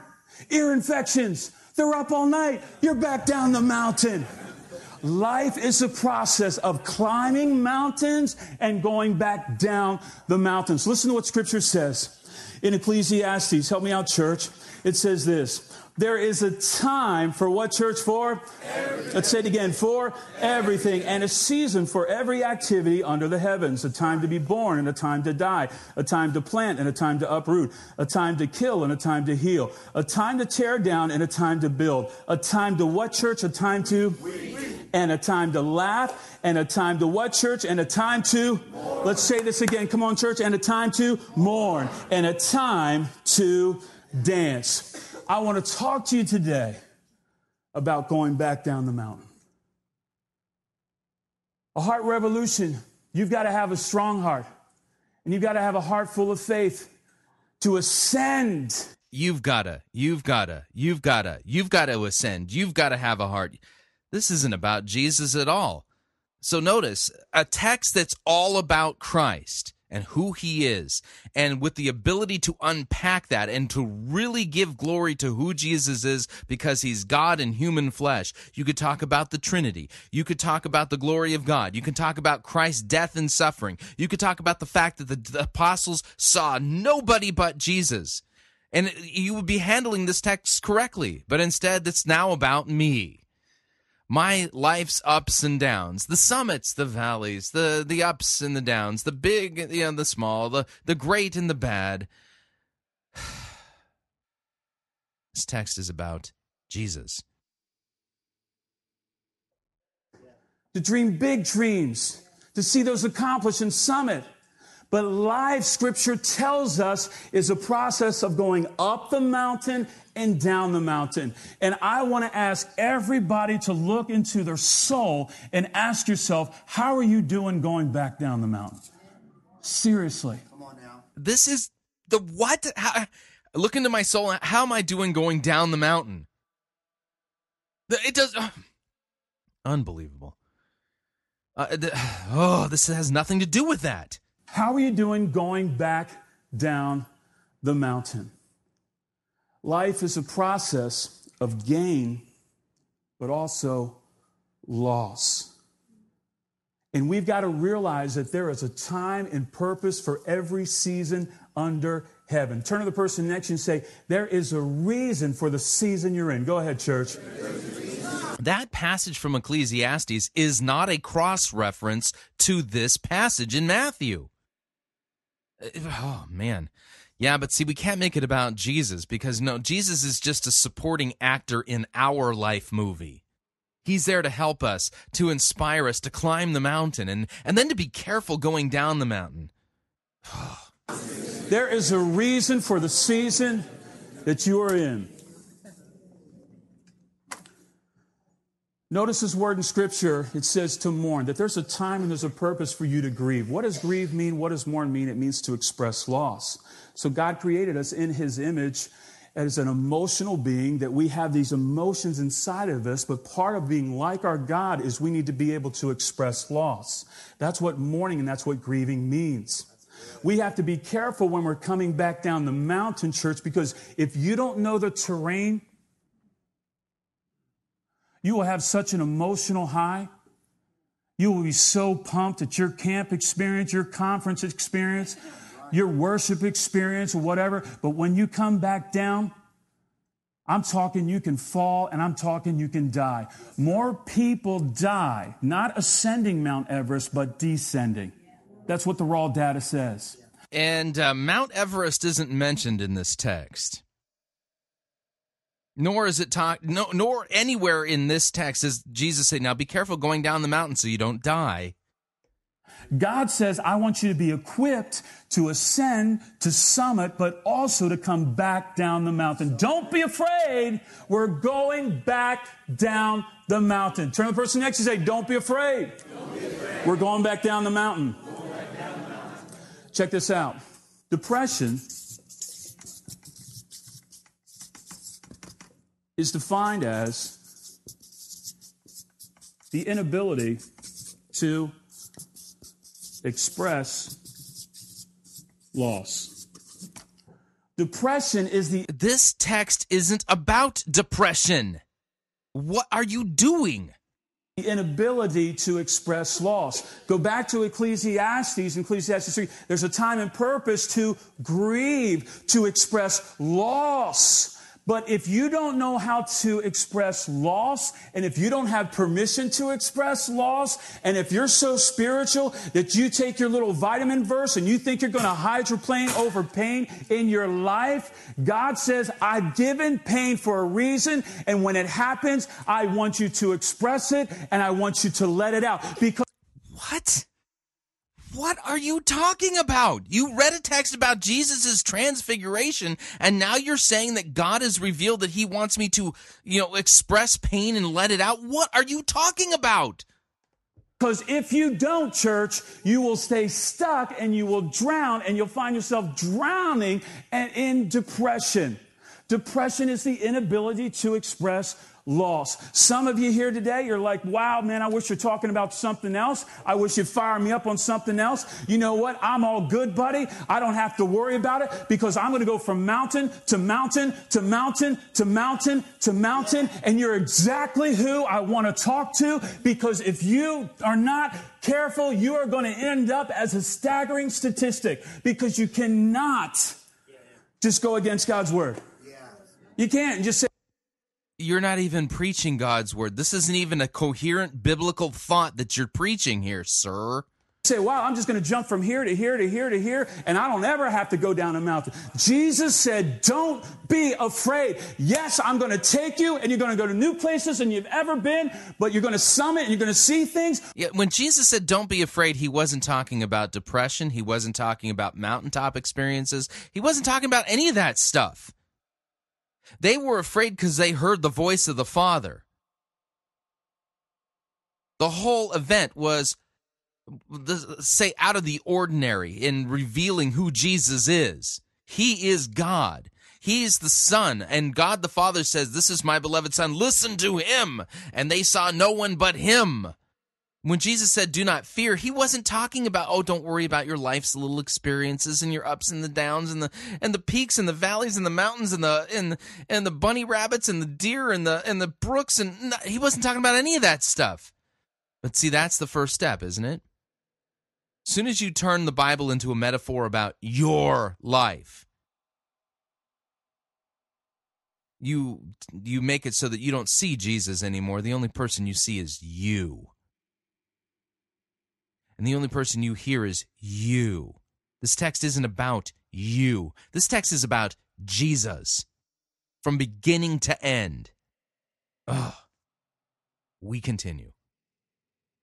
But don't be afraid, because I'm going to take you down the mountain. We've got to have permission to express loss.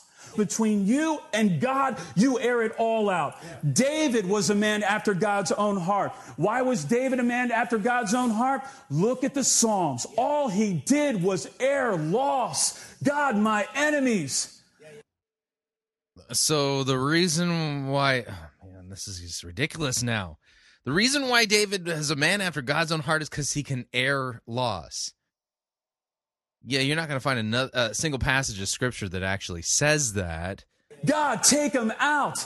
God, don't you see what's going on? Don't you see how they hurt me? My God, my God, my God, my God. And the Psalms are packed with that. And God says, that's a man that has a heart revolution, because he's a man after my own heart, because he brings everything to me. And the Bible doesn't say this. We've got to know the terrain. I want to just talk to you really, really quick, guys, really quick on how do you know the terrain. God says, don't suppress, express. Turn to the person. Don't suppress, express. Really, where does the Bible say that? Person next to you, say, don't suppress, express. Go ahead, church. Don't suppress. And what does this have to do with the Transfiguration passage we read again? Yeah, it doesn't. Suppress, express. You've got to know the terrain. So let's talk about loss. And let's talk about how to identify the terrain, so when you're coming back down the mountain and when I'm coming back down the mountain, we know how to express it healthy and we don't get stuck there. All right? There's one type of loss. It's concrete loss. Concrete loss.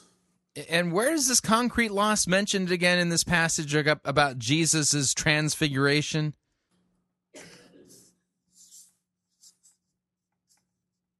These are cinder blocks. It helps me remember. Thank you for my amazing artwork, but that helps me remember, and I'll never forget now because I have a little word picture there. Concrete loss. What's concrete loss? Concrete loss is something tangible. Concrete loss is, you know what? My house burnt down. Wow, that's a lot to grieve. God says, go ahead and mourn that. You lose a spouse. You lose a child. Man, that is real grief. And God says there's a time and purpose, and He gives you permission to grieve, and you express that loss. Here's what's interesting in our culture. Our culture gives us permission to express concrete loss. But there's another type of loss.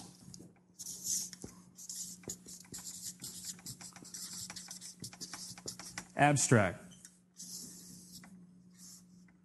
Draw a little paint here because that makes me think of abstract. Abstract loss, church, is intangible. And abstract loss, and this is where we got to be really, really careful. It's so much harder to quantify and identify. Abstract loss is something that's intangible. Abstract loss is when you've gone through a divorce. Abstract loss is when someone lied about you. Abstract loss is when someone's been talking trash about you. Abstract loss is when there's betrayal.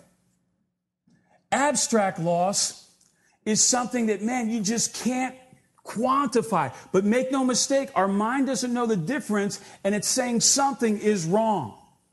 God says, go ahead and grieve that, and you've got to be able to say what it is, what happened, what they took from you, and go ahead and take it to God and air it all out.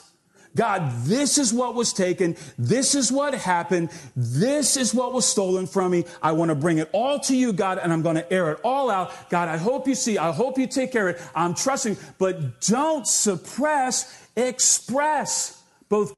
This is just psychology. This isn't biblical teaching.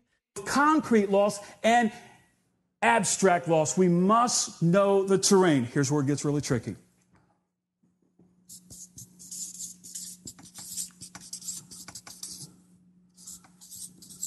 Imagine loss. Is this like imagined Christian doctrine? Like this is what this is, right? This is just imagining to be Christian doctrine. This is just imagining to be an actual biblical preaching, right? You know. Imagine loss. Oh, those people are talking about me.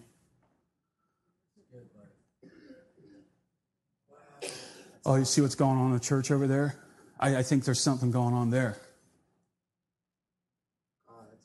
Imagine loss. Imagine loss is a threat to you, and it's imagined.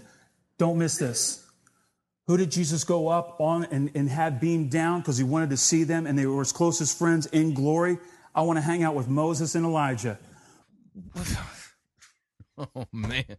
Yeah, beam them down. Yeah, this is obviously the Transfiguration was like an episode of Star Trek, and you know, and the reason why is because, well, Moses and Elijah, those were two of Jesus's best buddies, and they were from the mothership, and so God, you know, the Father had them beamed down just so that Jesus could chill with them. Okay. What did Elijah battle with? Elijah went to the mountain. Elijah had the biggest victory of his life. And then he went running and he fell down the mountain. Why? Because of imagined loss of some woman named Jezebel that did a threat to him. And he went... that wasn't imagined loss. That was a full-on threat against his actual physical person. Oh, man. Wheels off.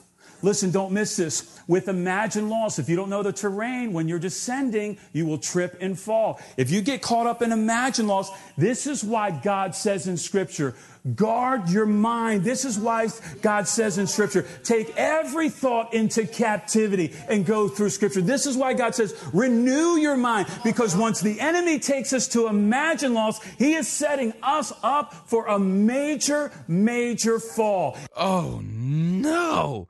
Really? And where does the Bible say any of this nonsense? Yeah, actually, it doesn't say any of this nonsense anywhere because this is nonsense. And Elijah, because of Jezebel, a threat. And don't miss this. We cannot grieve something that has never happened. Boy, they're all worked up about this. I don't even, if you were to ask them what it is he's talking about, I'm pretty sure they couldn't tell you. You can't grieve it. And consequently, we find ourselves stuck in depression. What was taken from you? What was stolen from you? Who abused you? We don't like to go to the pain, and I get that. It's a very sensitive issue.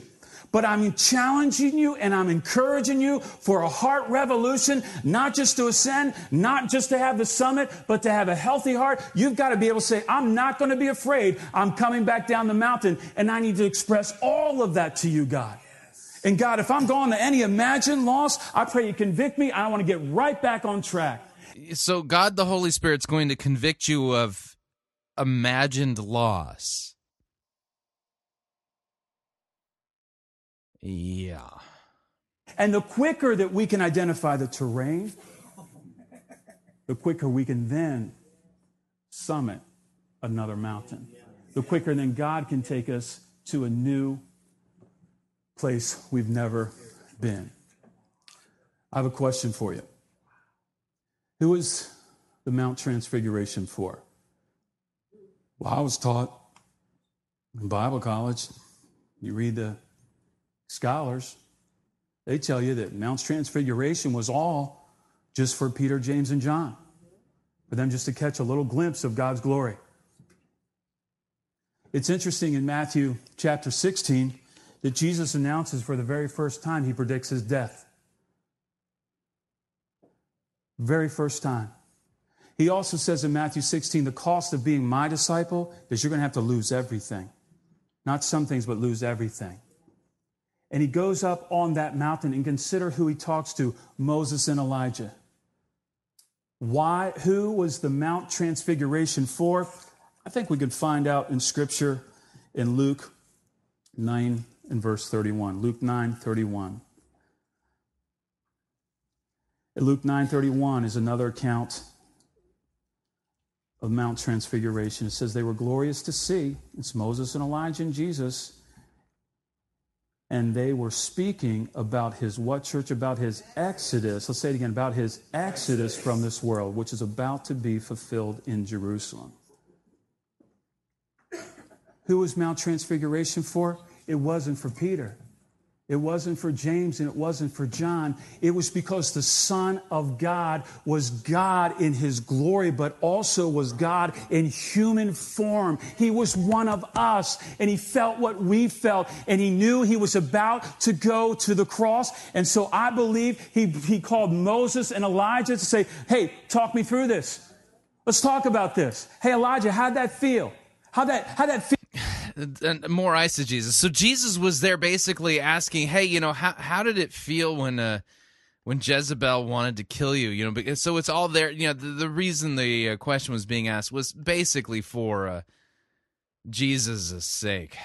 Oh, man. Feel when you had that loss? Hey, Moses, how'd that feel when you're hanging out 40 years in the desert and you were just out there and everybody forgot? How did that... Yeah, notice how he's just psychologizing Jesus' sufferings and death. That feel, because I'm about to go and express loss like I've never done before, because all I've experienced, and yes, I'm omnipotent, but all I've experienced is God's glory. In the past, I created everything, and by my hand, everything was made. I've got a lot to process because I'm just sort of getting in this groove with human form right now. I'm just cue sappy music. Just kind of getting used to people disrespecting me. I'm used to the angels saying, holy, holy, holy art thou Lord God Almighty 24/7. And now I'm clothed in skin and I'm disrespected and people reject me. And I'm just trying to help people. I'm trying to help them heal. And now. How is this a good word? This is ridiculous. Moses and Elijah, tell me, because I'm about to go to someplace I've never been before. I'm about to go down the mountain.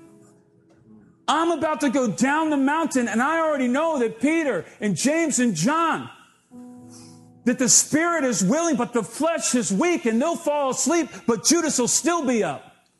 Because the adversary never sleeps. And I know that I'm going to go, and then he goes to the Garden of Gethsemane, church. And I don't want to shock you. But we hear these little stories of Jesus our whole life. And you know what? Oh, it's just Jesus, and he died on the cross, and he rose again, and it's salvation. I live for him and spend eternity and build his church. Yada, yada, yada. All that boring salvation stuff. No. Jesus did not have to do it. And he worked it out, church, in the Garden of Gethsemane. What did he do? He worked it out in prayer. And he said, my God, I don't want to do this. My God, I'd much rather be back in my glory. My God, my Father, Abba, Father, let this cup pass from me. And he grieved, and he had anguish. So this is the psychological gospel, the psychological theory of the atonement. And he sweat drops of blood. It wasn't just a little verse. My God, he was crying out to God his Father. Let this cup pass from me. And he expressed it all because he knew what loneliness felt like. He knew what betrayal felt like. He knew that he was going to have to carry that cross by himself and go up Golgotha and carry that cross alone. But friends, don't miss this. He worked it out on his knees. 80% of all suicides are from men. What? What does suicide have to do with this? If you're 35, congratulations, it just went up 3 times. If you're 65, congratulations, it just went up 7 times. What happens is, when we don't process loss, and we don't get comfortable getting into God's groove, you've tucked me here, you're taking me down, expressing and leaning into it, what happens is we're just going to play and pretend, and we medicate the pain. And then we jump to the other mountain, and we fool ourselves through alcohol, through drugs, through pornography, through whatever, through food. Just aren't those just sins? Medicate the pain. Because if I medicate the pain, I don't have to go to the loss. What does that sentence even mean? We've got to understand the terrain. We've got to understand that you've got permission to grieve. And God in heaven, he's not shocked, and he just says, I'm glad you're talking to me. Now that you're talking, I can heal you. There it was. I don't know what it is that we just heard. I have no idea what any of that medicating the pain and up and down the mountain and grieving and all that had anything to do with the passage from the Mount of Transfiguration. But then again, that's just standard par for the course nowadays in preaching. Yeah, it has absolutely zilch, zero, nada, nothing to do with what the text actually says or what the text actually is about. We just allegorize it, metaphorize it, and then we turn it and twist it so that it's about us and not about Jesus. Yeah, that's not how to properly handle God's word. And what gets lost? The biblical gospel. That's what gets lost. Did you hear a clear proclamation of repentance and the forgiveness of sins? Did you hear the law correctly handled to convict you of your sins and show you your need for a Savior and for the forgiveness and mercy won by Christ? Did you hear about the imputed righteousness of Christ? Did you hear any? I mean, aside from what you read in the text, which was then quickly turned into something about you and then psychologized, and I've never heard of the... I've never heard this theory of the atonement before, the self-help psychologized theory of the atonement that we just heard. But I mean, what's the point of having the Bible if you're not actually going to study and listen to what it says and what it's about? It just makes me wonder. Have all these years of small group studies trained up an entire generation of pastors who think that the right way to handle God's word is to answer the question, what does it mean to me? Because apparently all of the Bible's supposedly about you. And the Mount of Transfiguration passage there in the Gospel of Matthew, it ain't about you. But that's all that we heard today is you. And then all these psychological problems. And then God wants you to, express and rather than depress or whatever the slogan that the pastor came up with. But, I mean, this wasn't biblical teaching. And the text that he read didn't teach any of this nonsense that he somehow found magically in this text. It wasn't there. And yet, This way of mishandling God's word seems to be the norm rather than the exception nowadays. And it's a problem because Christ and the clear proclamation of the gospel are the things that are being obscured, and being obscured in such a way that we're talking about people being in danger of the fires of hell. For basically going to church, but their church killing them. Going to church, but the church sending them to hell. That's what we're talking about. Need to remind you all, Fighting for the Faith is listener-supported radio. That means we depend upon you, your generous gifts, financial contributions, in order to continue bringing Fighting for the Faith to you. If you'd like to partner with us financially, you can do so. Our email address, talkback@fightingforthefaith.com. Or you can ask to be our friend on Facebook. It's facebook.com/Pirate Christian, or you can follow me on Twitter. My name there, Pirate Christian. Till tomorrow, may God richly bless you in the grace and mercy won by Jesus Christ and his vicarious death on the cross for all of your sins. You heard of that? Yeah. Probably not in your church. Amen.